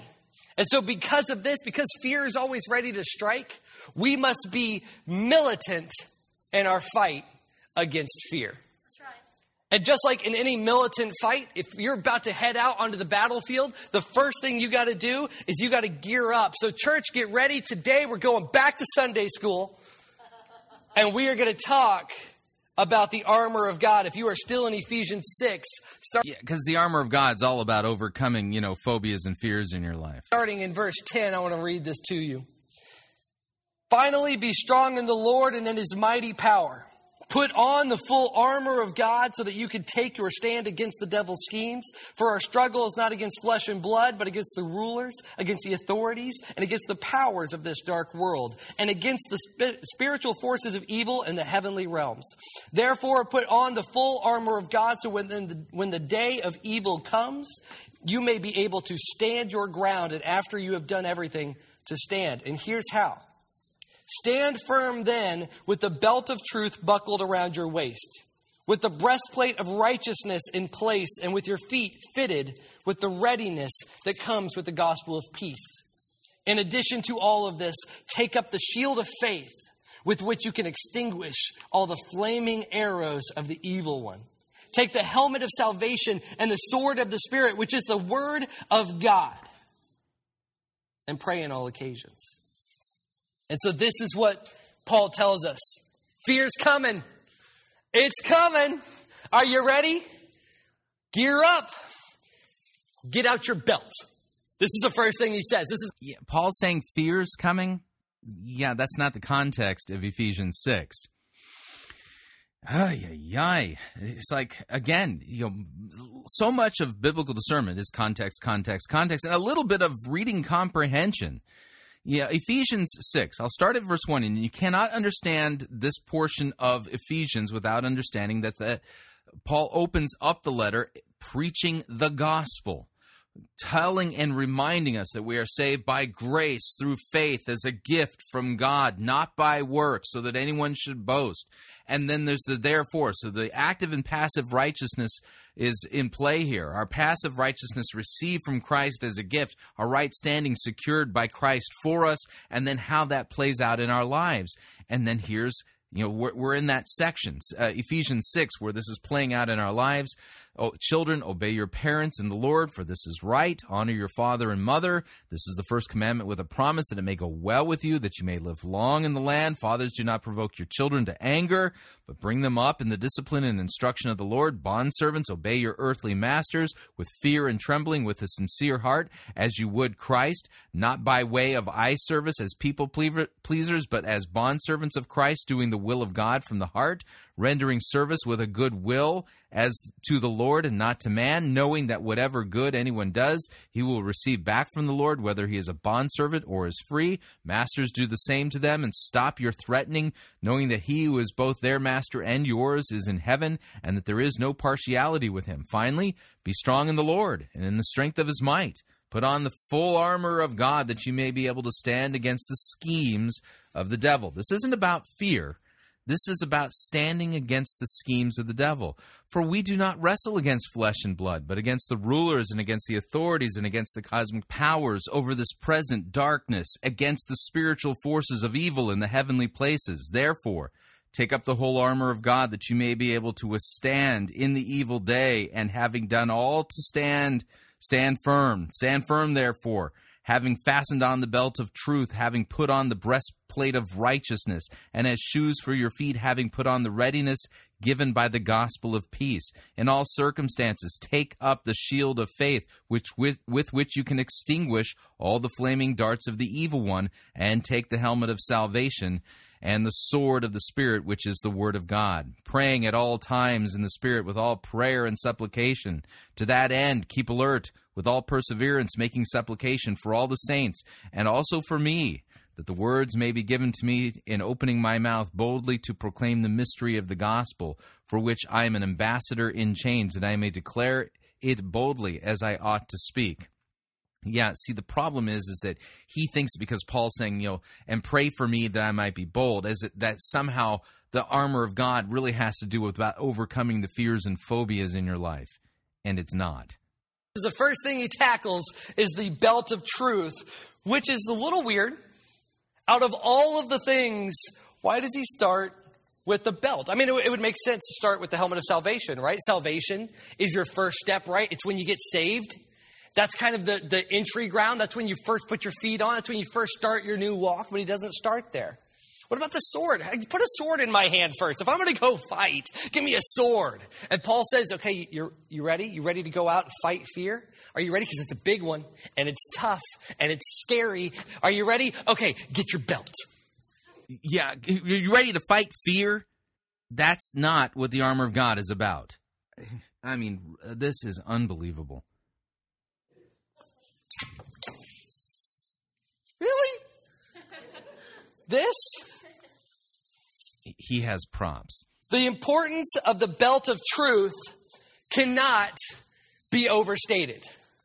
Truth is so important in our fight against fear. It is our base on which we build everything else. If you do not have truth sitting at your core, if you do not surround yourself in truth, well, then everything else falls apart. The truth keeps us secure in God, and it makes every single other piece of equipment effective. You could use every other piece. You could put all of it on, but if you don't have your belt holding it together, it will literally fall apart. This is the way that armor works. You can put on the most fancy silver, covered in metal breastplate. You can have greaves that are bulletproof. You can be wearing a helmet that can protect you from everything. But if you literally did not have your belt that cinched everything together, it would fall apart. It would be loose. You would end up with all of these gaps in your armor for the enemy to be able to sneak through, for an arrow to be able to get through, for fear to be able to get through it. So the first thing he tells us is put on your belt. And it's not just with armor. I think a lot of us realize that we can go through all the motions. We can get saved. We can search for peace. We can put ourselves in a position to step out in faith. But if we aren't grounded in truth, well, then all that begins to fall apart in fear. Yeah, then, this whole sermon falls apart because it's not actually based on exegetical truth. Begins to seep in. You see, truth is concrete. It's definite. It's solid. Fear is doubtful, curious even. John 17:17 tells us this: sanctify them by your truth. Your word is truth. This is true. The word of God is truth. Yes, this is an important thing. But notice the context. Oh, you need the truth in order to, overcome the fears and phobias in your life. When we trust the words that come out of God's mouth as absolute truth, everything else in our life begins to fall into place. And there's going to be no room for fear. I mean, look at Adam and Eve. Going back to the first story, going back to the beginning with Genesis. You see what happens in Genesis 2:17 as God has built a life for Adam. And he comes to him and he says, you are free to eat from any tree in the garden, but you must not eat from the tree of knowledge of good and evil, for when you eat of it, you will surely die. This is the word straight from God's mouth, the truth. This is what is real. This is what is concrete. This is what, Adam, you can build your life on. I have given you all of this. Don't touch that, but I've given you all of this. This is the truth. And so what happens is in the next chapter, time has passed, and all of a sudden they are not centered on this truth. They do not have it wrapped around them. And all it takes is for one voice to come along and say, what? You're like retelling the story of the garden, like adding your own details that are not in the text? Are you sure? And they begin to doubt the very word of God. They begin to doubt the very foundation that they were built on. With 3 words, are you sure? And this happens to every single one of us. That same voice is still sitting in the back of our heads constantly whenever we hear the truth. Maybe you come in, you hear this great message. Pastor Nate was just on fire that morning, and you leave and you hit that next step. You check marked it 3 times and you're ready. You're going to go home and you're going to tell every single person that you know about God. Because it says in his word, it says in Isaiah 55:11 that his word does not return void. And so that means that that's truth. And so you know that and you are standing on that truth. You're like, I'm going to go tell people the word of God because the word of God says that it will then come back to me. And that's going to be great. And I can do this because that's the truth and I'm standing on it. And So the reason you're going to do that is for yourself, not really for your neighbor, but for you. Right, got it. Yes. And then all of a sudden, are you sure? Just kicks in. We tell ourselves, man, if I go and I speak the word of God to people, it's going to change their lives. It's going to have an effect because God said so. But are you sure? But what happens if it doesn't? What happens if they don't listen? What happens if they think I'm weird? What if I don't say it right? But God said, but are you sure? And we begin to doubt. We begin to have confusion because we aren't centered in that truth. Maybe it's a moment where God spoke to you and he starts calling you into something else. And you say, man, I know I'm comfy at this job. I got my life set and I make a good bit of money and this is great. But man, I was praying the other day and I felt God speak to my heart. And he told me that it's time for me to step out into the mission field. Man, he told me to come help out with this organization. Man, he told me to come step into this area of my life. And I know it's not going to be as much money, but it's okay because if God told me to do it, then God's going to provide. But are you sure? Well, man, what if I can't? What if I can't make rent? What if I can't feed my kids? What if I? No, but God told me. It was his word and it's true. But are you sure? Unless you can wrap yourself in truth, the simple fear of are you sure will be the number one thing that cripples you every single time you try and step forward in faith. But when you're wrapped in truth, this is awesome. You can answer, are you sure, every single time with, heck yes, I'm sure. Because I have Jesus. And in John 14:6, it says that Jesus is the way, he is the truth, and he is the life. And so if I've got him and I've got this truth and he's got this life for me, I know that I'm good. Bring it on. Heck yes. So you're going to step forward in fearless faith when, God speaks things into your hearts and stuff like that because you've surrounded and, saturated yourself in truth. The sad part about this is there's kind of a half-truth to this. But that's the problem. It's really a half-truth. Remember, a half-truth is still a whole lie. We continue. I am sure. And that's where we want to get when we are fearless because we are wrapped in his truth. And once we have that, then we can begin to move on. And the next thing that Paul tells us is to put on the breastplate of righteousness. Righteousness protects us from a very specific fear. And this is the fear of condemnation. I don't know if you noticed, but a breastplate, its main function, other than just being really stylish. Okay, whose condemnation? God's? Is to protect your heart. This is its main function. To keep the most vital organ for life protected. And righteousness does the exact same thing. It protects our heart. Our heart is safe when it is rested and when it is protected by God's righteousness and by God's grace and not our own. And I want to make one... Not a bad point. I'll give him a prop for that. Yeah, so if you're talking about salvation by grace alone through faith alone, sure. Point very clear about this. It says to put on God's righteousness. It says to put on God's armor, not ours. It says to go and put on God's armor. It doesn't say go make your armor with this stuff and put it on and get out there. It says no, take these things from God. Take God's truth. Take God's righteousness and put it on. Because what happens is fear of condemnation, when we are not strapped in God's righteousness, leads to one thing, self-righteousness, or as we more commonly say it, works. When you are not protected by the righteousness of God, what's going to happen is you are going to try harder and harder, and you are going to worry more and more to try and protect yourself by what you can do and not what he has already done. And this fear will lead you to a place of stress and worry and really vulnerability.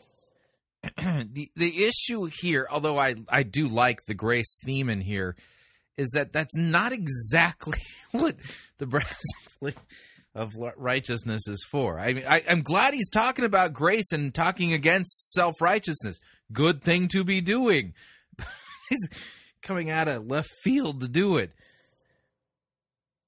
And see, you know you've got a chink in your breastplate when you begin to feel that way, when you begin to feel that stress, when you begin to feel that worry kick in. Righteousness, on the other hand, that's kind of like strapping Jesus onto our front. If you can just put him right here. Because the fear of condemnation is this idea that God's going to look at you and you didn't quite match up. That you didn't quite make it, that you weren't quite good enough. True. But when you strap on God's righteousness, it's like just putting Jesus right in front of you. Like you're just piggybacking on him. The problem is that in the context of the armor of God, you're making Jesus sound like he's a human shield. Oh, man. It's not quite right. It almost works. But oh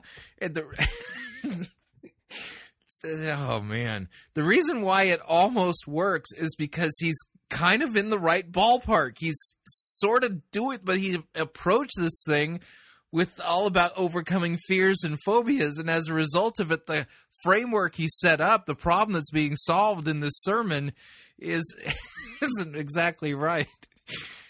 Oh, man. So I still have to give him credit. I'm glad he's talking about grace. But Jesus, the human shield. Oh, boy. And so every single time that God comes to look at you, instead of seeing you, he sees his son who is perfect. Again, true. And he says, good job. Well done. And you've got nothing to fear. That's a good place to be. So when you put on God's righteousness and when you strap that on, when you know that God is seeing his son instead of you and you don't have to work so hard, what happens next is you gain an abundance of peace. And it's so funny because I could have got some like armored boots or something, but I think it's important to know that peace is so simple. Peace it's not this extravagant thing. It's not this fancy thing. It's why Paul refers to it as sandals. That it's just something you stand on. It's just something that you walk in. Once we stand in peace, we have the ability to walk wherever God leads us. Mm-hmm. Except for the text is talking about standing firm. And even, it says this in Psalms 23, even though I walk through the valley of death, I fear no evil because you are with me. Your rod and your staff, they comfort me. They bring me peace even in my worst situation when we can stand. Yeah, so you avoid what the text is saying. Again, not paying attention to the text itself. And again, the problem is he started with this problem and searched for a text to fit the solution, into the problem. And the text itself is talking about standing firm, not walking. Yeah, so therefore, take up the whole armor of God that you may be able to withstand in the evil day, having done all to stand firm. Stand, therefore, having fastened, standing, not walking. Stand on God's peace. We can be in the scariest place. We can be in the darkest valley. But it says I'm not going to fear anything. Why? Because I got the truth wrapped around me. I got Jesus strapped to my front. And I am walking on peace. Bring it on. I got nothing to worry about. This peace does not depend on your situation. I remember the story of Jesus. Yeah, the other thing is that it says, as shoes or sandals for your feet, having put on the readiness given by the gospel of peace. They're not just shoes of peace; it's the readiness given by the gospel of peace. Jesus and Peter, when they're out on the lake when it's storming, and Jesus is walking on water. By the way, sandals of peace let you walk on water, so that's pretty cool. No, because nowhere are we told to walk on water. Sandals of peace do not. Okay, I think I'm going to spontaneously combust. I mean, this is ridiculous now. I mean, if you have a text in front of you, how can you be doing this? And Jesus is walking out. And Peter sees him, and he has this moment to take this step of faith, to move forward in faith. And it's so... Yet the reason why Peter walked on the water is because he doubted. The text says, if it's really you, Jesus, then tell me to come out to you. So it wasn't him stepping out in faith. It was him having doubts that led to him starting to walk on the water and then sink ultimately. Cool how he does this, because Peter locks eyes with Jesus and he steps off, and what was liquid he can now stand on, which I can just imagine is just like the craziest thing in the world. And it's because he has so much peace looking at Jesus. But what's so important to notice is Jesus did not make the storm stop. I don't know if you remember this, but there was a storm happening. There were waves everywhere. The water was going crazy. And when we have the peace of God, it doesn't mean that he's going to bring peace to the water. It means he's going to bring peace to you. Yeah, the story of Peter walking on the water has nothing to do with the armor of God. It's not an actual cross reference. And so it's not like Jesus just made a piece of calm water right where Peter stepped. Peter was able to do the impossible because he had faith. When you don't stand on faith, when you don't stand in peace, you might miss an opportunity. Did you miss the part about Peter sinking? I remember, it always makes me laugh when I say this. It's kind of insulting. So I used to play football. I was not good. I played for 3 years, and I got into it not because, obviously, I'm not very big. The cool kids did it. And I wanted to be liked. And I wanted the girls to see me. And I wanted to be part of the team. And so in middle school, I joined. And I jumped around from position to position. Coach was trying to figure out what the heck to do with me. Because I'm not very big. And I'm pretty quick in a straight line. But I got the turning radius of a tank. And for some reason, they ended up putting me as a defensive linebacker. And I have no idea why. Because I can't catch, barely. I can't tackle. I just kind of get lit up on the field, which is why they called me Christmas Tree, because every single time I stepped out on the field, I got lit up. I can't keep up with anyone. And so what would happen was my coach, what a lovely man he was to try and give me a chance, would put me in the fourth quarter when we were ahead by a margin. It's kind of like, okay, Ross can't mess this up. Let's go ahead. Throw the dog a bone. Get him in there. And I'll never forget my favorite game that we played. It was at Langham Creek, and it was right in the middle of, incidentally, a storm. It was pouring down rain. It was my favorite game because the field was super muddy. So every time you tackled someone, you would slide like 15 yards. And so it was really fun. And you could tell who all the good players were because our jerseys were maroon and white. And so all the good players, their jerseys were maroon and brown because of all the mud. And me and all the other whitewashed guys on the bench were just kind of like cheering. And we were losing pretty badly. I don't know why I remember this though. I remember Coach coming along the sideline and saying, we got to get some fresh legs out there. Defense was up. Who wants to go? And I had this thought, right? All of a sudden, Rudy plays in my head. And I'm like, I can be Rudy. And I got so excited for just a second. And I'm like, I'm gonna go out there and I'm gonna catch an interception and I'm gonna run to the touchdown and I'm gonna do it 3 times so we get 3 points because that's how football works, right? And so I got really excited about it. And Coach is walking down and he's looking at everybody, and all of a sudden, I did not have peace. What if I mess up? No, someone else is probably better at this than I. Well, it probably shouldn't be me. And I remember his coach was getting closer and closer, and he's looking. I mean, he's making eye contact. And he had these piercing blue eyes, and they were frightening. And so he's getting closer to me, and it was right before he looked, and I had made the decision, not me. And I looked down. So when he looked at me, I wasn't looking back at him, and he moved on. And he went down the line, and I was sitting there, and I remember thinking, wait, no, what am I doing? We're losing. What is there to lose? Okay. And so I got up, and it was after he'd passed, I walked over. I'm like, Coach, if you still want someone, I'll go out there. And he goes, dude, you missed it, man. I asked, where were you? It's too late. And I went back, and I knelt in the mud, and I just felt awful. And it's because I got scared. I didn't have peace about myself.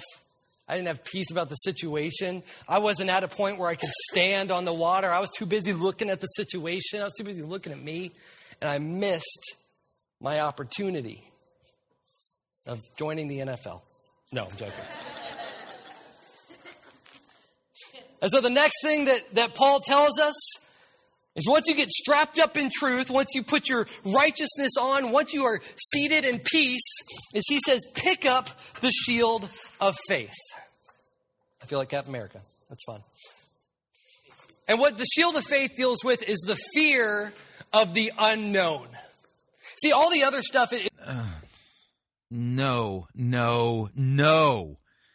The shield of faith does not have anything to do with the unknown. Faith in whom for what is the right question. Faith in Jesus to overcome the fear of the unknown? No, I don't think so. It's stuff you just kind of put on. It's stuff that you're armored with. It's stuff that's going to protect you. But now it's time to start moving. Now it's time for action. Everything else, it can kind of stand on its own. You just kind of put on, it just kind of lays there. But a shield, it's got to be wielded. It's got to be picked up. And so does faith. To really step out in faith, you have to start doing something. That's right. Hebrews 11:1 says this. Faith is the confidence that what I hope for will actually happen. And it gives us assurance about things we cannot see. What translation are you reading? I'm not going to make it through this sermon. Faith is the assurance of things hoped for. Hebrews 11:1 says, the conviction or certainty of things not seen. For by it the people of old received their commendation. By faith we understand that the universe was created by the word of God, so that what is seen was not made out of things that are visible. By faith, Abel offered to God a more acceptable sacrifice than Cain, through which he was commended as righteous. God commending him by accepting his gifts, and through his faith, though he died, he still speaks. By faith, Enoch was taken up so that he should not see death. For without faith it is impossible to please God. Hebrews 11:6 says, yeah, this is not good. Faith directly deals with this fear of the unknown, of not knowing what comes next. See, that's not true. If faith is the assurance of things hoped for, then we know what's coming next. But we don't see it now. We believe it's coming because God has said so in his word, and we believe his word by faith. It's the conviction of things not seen. Why are they not seen? Because they're promises regarding our right standing before God, eternal life and salvation, and things like that. Are they here yet? No, can't see them. But how do we know they're there? We believe these things by faith. It's not fear of the unknown. It's actually certainty of the things promised that are known. See, we talked about truth, and truth is concrete. We know truth because God said the things. But what about the things that we don't know? Because God did not tell me, Ross, you will become the youth pastor that will change the world. This is not in Scripture. I can't go and read that and be like, okay, this is truth. I can see it. It's his word. So awesome. I can just walk in that. No, instead, it's this kind of unknown territory that I feel like God called me to, but he didn't exactly give me a bunch of directions here. Yeah, this has nothing to do with the shield of faith or anything to do with biblical faith. And so what do I do? What do I stand on? Faith is the confidence that what I hope for is actually going to happen. See, truth comes from knowing God's word. Faith comes from knowing God's character. Knowing that he's going to provide. Knowing that he's going to take care of you. Knowing that if he puts something in your heart, that he's going to bring you through it. Faith comes down to not only believing in his word, but believing that he loves you enough to pour out his strength and to pour out his power into you, and that it lives inside of you. Amen. The shield will protect you from the unknown. Which this scripture... Which is not at all what the shield of faith is about. Scripture refers to as fiery arrows. That every single time that you step out and you have that moment of what if, you just put your shield up. No. And just let it bounce off this. And you just keep moving forward in faith that God will take care of everything else. It doesn't say that it's going to make the arrows go away. It just says that it's going to block them. If you have faith. The next thing, second to last, that Paul tells us to put on is our helmet of salvation. And what the helmet of salvation does is it protects you from the fear of your past. Ebenezer Scrooge could have used a helmet of salvation. Have any of you felt the ghost of your past come in and start talking to you? To be honest, this is what I dealt with sitting on that sideline on that football field. Man, I should go out there. I can do this. But remember all those times you dropped that ball? Remember all that time that you tried to tackle that guy and it was just like a wall and you just ragdolled? And all those moments came in. And your old high school football stories have nothing to do with this text. Like, at all. I was scared of my past repeating itself. And the fear of the past is something that plagues all of us. Every single failure we've ever had, every single thing about the person that we were before. But that's what's great about salvation. Salvation wipes that slate clean. When your mind is constantly on salvation, the idea of being scared of who we were is no longer an issue because that person no longer exists. In 2 Corinthians 5:7, such an incredible verse, it says this: if anybody is in Christ, he is a new creation. Which is true. The old, your past, all your mistakes, all of your failures, all of that is gone. Sins, and yes, that's true. Amen. And the new is here. Amen. And so when you put this helmet on and all that you see is salvation, you don't worry about who you were. You don't worry about the mistakes you've made. You don't worry about your past sins because all you see is from the moment that God came in and saved you onward. Okay. That sounds like a good deal, but what about the sins I've committed from the moment of salvation onward? Do I need to worry about those?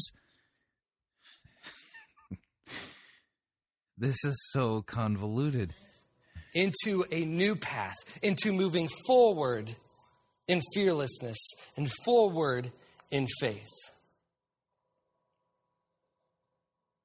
When all you see is salvation, you don't worry about who you were. You worry about who you are. Henry Ford said it this way, that when you always do what you... Based on what he's saying then, listen, hey, you're apparently not a sinner anymore, So from the moment of salvation on, you just focus on who you are. Mm-hmm. It's not exactly right. If we say we have no sin, we deceive ourselves, John writes to Christians. But if we confess our sins, God is faithful and just to forgive us our sins and cleanse us from all unrighteousness. We continue to live daily in repentance. You've always done, you always get what you've always got. God has called you into something new. You are no longer doing what you've always done. That past sin, that past repeat, when you want to get out from your situation, when you want to get something new, focus on your salvation because everything is made new in that. And the last thing is the sword, which the Bible refers to as the Word of God. And this thing is not used for defense. This thing is not used just to cower behind and to protect ourselves. This thing is used to take the fight to fear. When you have the Word of God, now it's time to go. You're going to use the sword of the armor of God to combat fear. Oh, yeah, because, fear is that mortal enemy of Christianity, Oh, in fact, fear is way worse than the devil, man. I mean, whew, yeah. Time to go on the offense. Now it's time to start moving forward. See, when all you've done is you've equipped yourself with all of this, all you've done is become a really heavily armored moving target. But now it's time to fight back against every single fear that you've ever had. And I'll tell you this, nobody is scared when they're holding a sword in their hands. There's something about it. There's something about power. Knowing that you can fight back that just fills you with confidence. I tell Jess all the time that if anyone ever sneaks into my house, I don't personally own a gun, not because of any preference, just because I don't have one. But I tell her that if anyone ever came into our house, I'd grab this thing. This ain't hangs on my wall.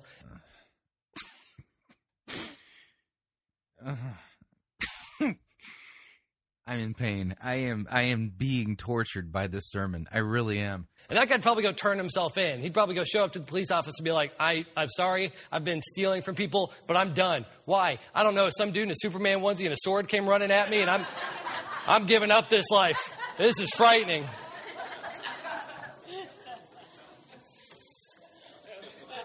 There is something about holding a sword that you aren't scared of anything. And when you hold the Word of God, when you have it in your mind, then you will not fear anything. And it's... Yeah, so all I need to do is like grab a Bible and, feel its leathery goodness in my hands, and I won't fear nothing. Yeah. Right, yeah. Awesome. With the Word of God, you can step into any situation ready to cut down the attacks of fear without missing a beat. The attacks of fear. Yeah, who knew that was our mortal enemy? I mean... When you know the promises that He's given you, when you know the power that He has given you, when you know the salvation that He has provided for you, you just cut every fear that comes in half. But I don't know what's going to happen. That fear of unknown comes, but I know that God works everything for my good. Get out of my way. When something comes at you and says, but I'm afraid that when God looks at me, I'm not going to be good enough. Well, I know that Jesus was perfect and He died for all that. So get out of my way. I cut this fear in half. Hebrews 4:12 says this. The Word of God is alive and powerful. It is. It is sharper than the sharpest two-edged sword, cutting between soul and spirit. This is true. I mean, amen. Between joint and marrow. It exposes our innermost thought and desires. The Word of God is sharp. Indeed it is. This is most certainly true. It's not just something to bluntly attack with. This thing's for precision. This thing's ready for every single situation that you will ever run into. Whereas before we were protected from fear, now we can remove it from our lives. The more in Scripture that we are, the more that we can cut away every attempt to slow us down. There it is again. The more we're in God, we can cut down every attempt that's trying to slow me down. The attacks of fear. Yes, that's our mortal enemy, fear. Jesus, I don't know if you knew this, but Jesus was an expert swordsman. Jesus was the Highlander, right? There can only be one. It was him. I would agree with the metaphor. True, it's true. And we know this because of what happens in Matthew 4, verse 3 through 10. Yep, we do. Yeah, Jesus dueling to the death with the devil and, being tempted in the wilderness. I'm with you there, dude. Because he cut Satan down with the sword of God. Starting in verse 1, it says this. Then Jesus was led by the Spirit into the desert to be tempted by the devil. After fasting 40 days and 40 nights, he was hungry. Yeah, notice it says he wasn't led into the wilderness to be tempted by our mortal enemy. Fear. Yes, fear. I am fear. Fear me. No, it was be tempted by the devil. And the tempter came to him and said, if you are the Son of God, tell these stones to become bread. And I can promise you that Jesus dealt with fear too. Probably. Really, you can promise us that Jesus dealt with fear too, huh? Could you show us those passages where Jesus dealt with fear? I mean, this is not one of them. He didn't seem to be fearful of the devil at all. Right now, the fear of starving. It's been 40 days.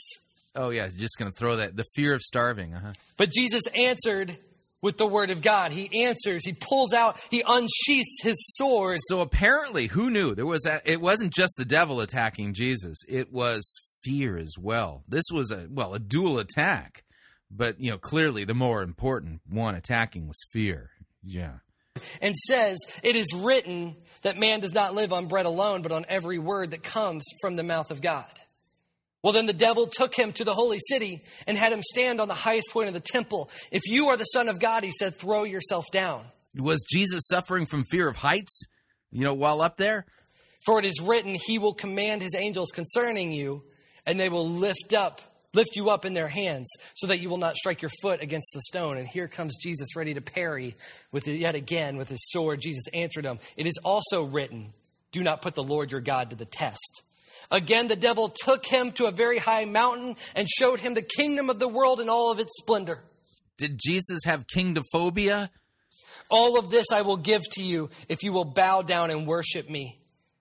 And with this final blow, Jesus said to him, away from me, Satan, for it is written, worship the Lord your God and serve him only. Jesus knew how to wield his sword.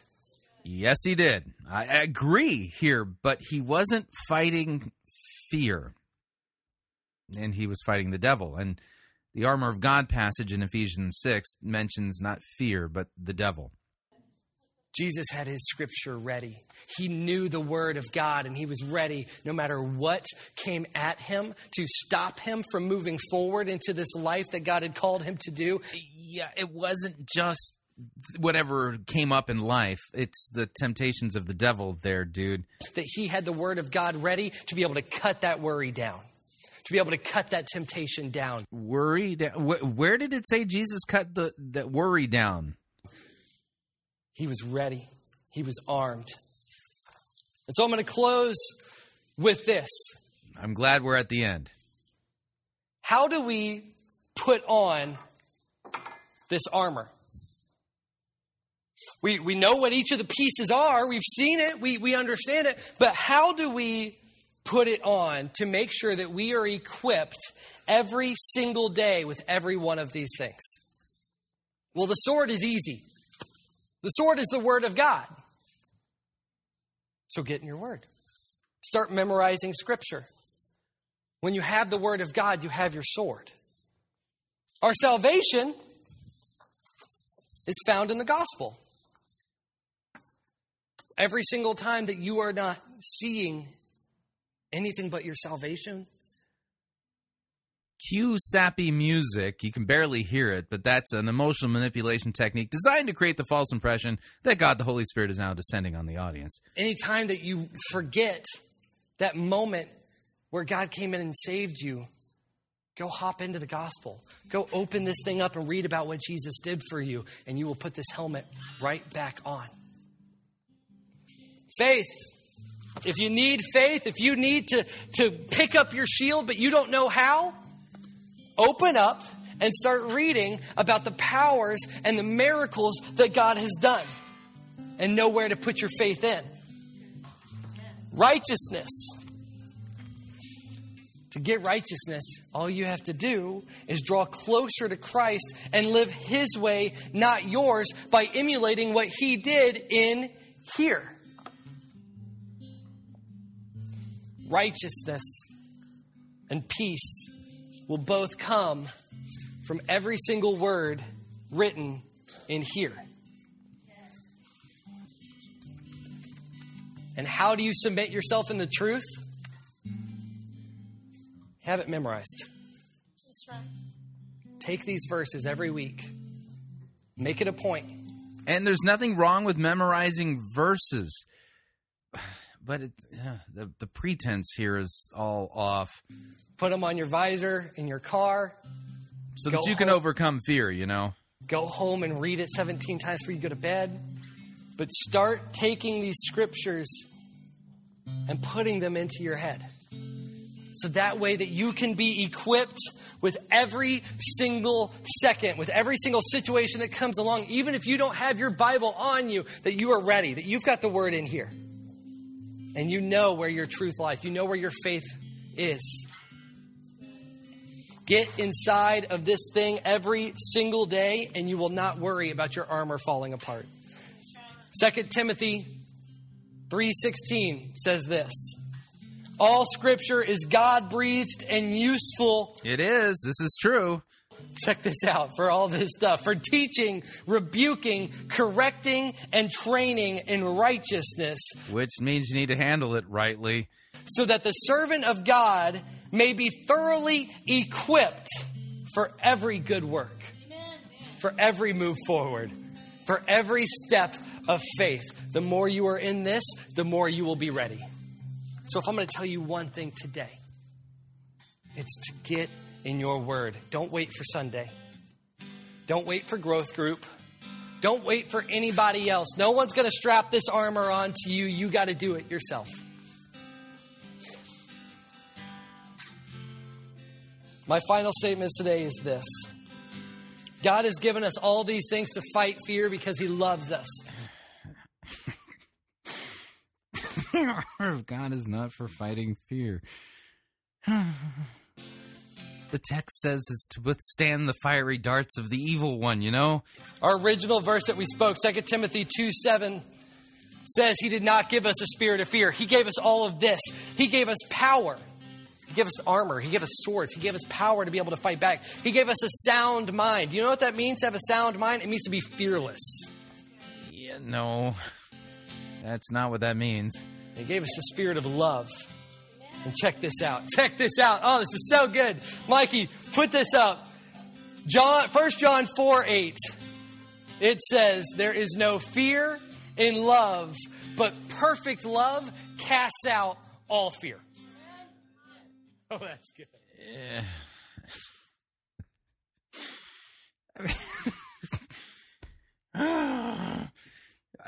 Again, the problem was he started with the problem first and then decided to go and find a passage to shoehorn in as the solution, and he didn't rightly handle the text, as if somehow the whole armor of God's all about you overcoming fear. And Jesus' temptation in the wilderness, who knew? It was a twin attack. The devil and fear were attacking Jesus at the same time. I did not know that he was taking on two opponents at the same time. But I mean, wow. Way to go, Jesus. And the whole thing is just a mess. You need to rightly handle God's word, pay attention to the details, and exegete it carefully if you're going to be preacher and teacher in Christ's church. All right, we're at the end of another edition of Fighting for the Faith. If you'd like to email me regarding anything you've heard on this edition or any previous editions of Fighting for the Faith, you can do so. My email address is talkback@fightingforthefaith.com, or you can subscribe on Facebook, facebook.com/Pirate Christian. Follow me on Twitter. The name there, @Pirate Christian. Till tomorrow, may God richly bless you in the grace and mercy won by Jesus Christ, his vicarious death on the cross for all of your sins. Amen.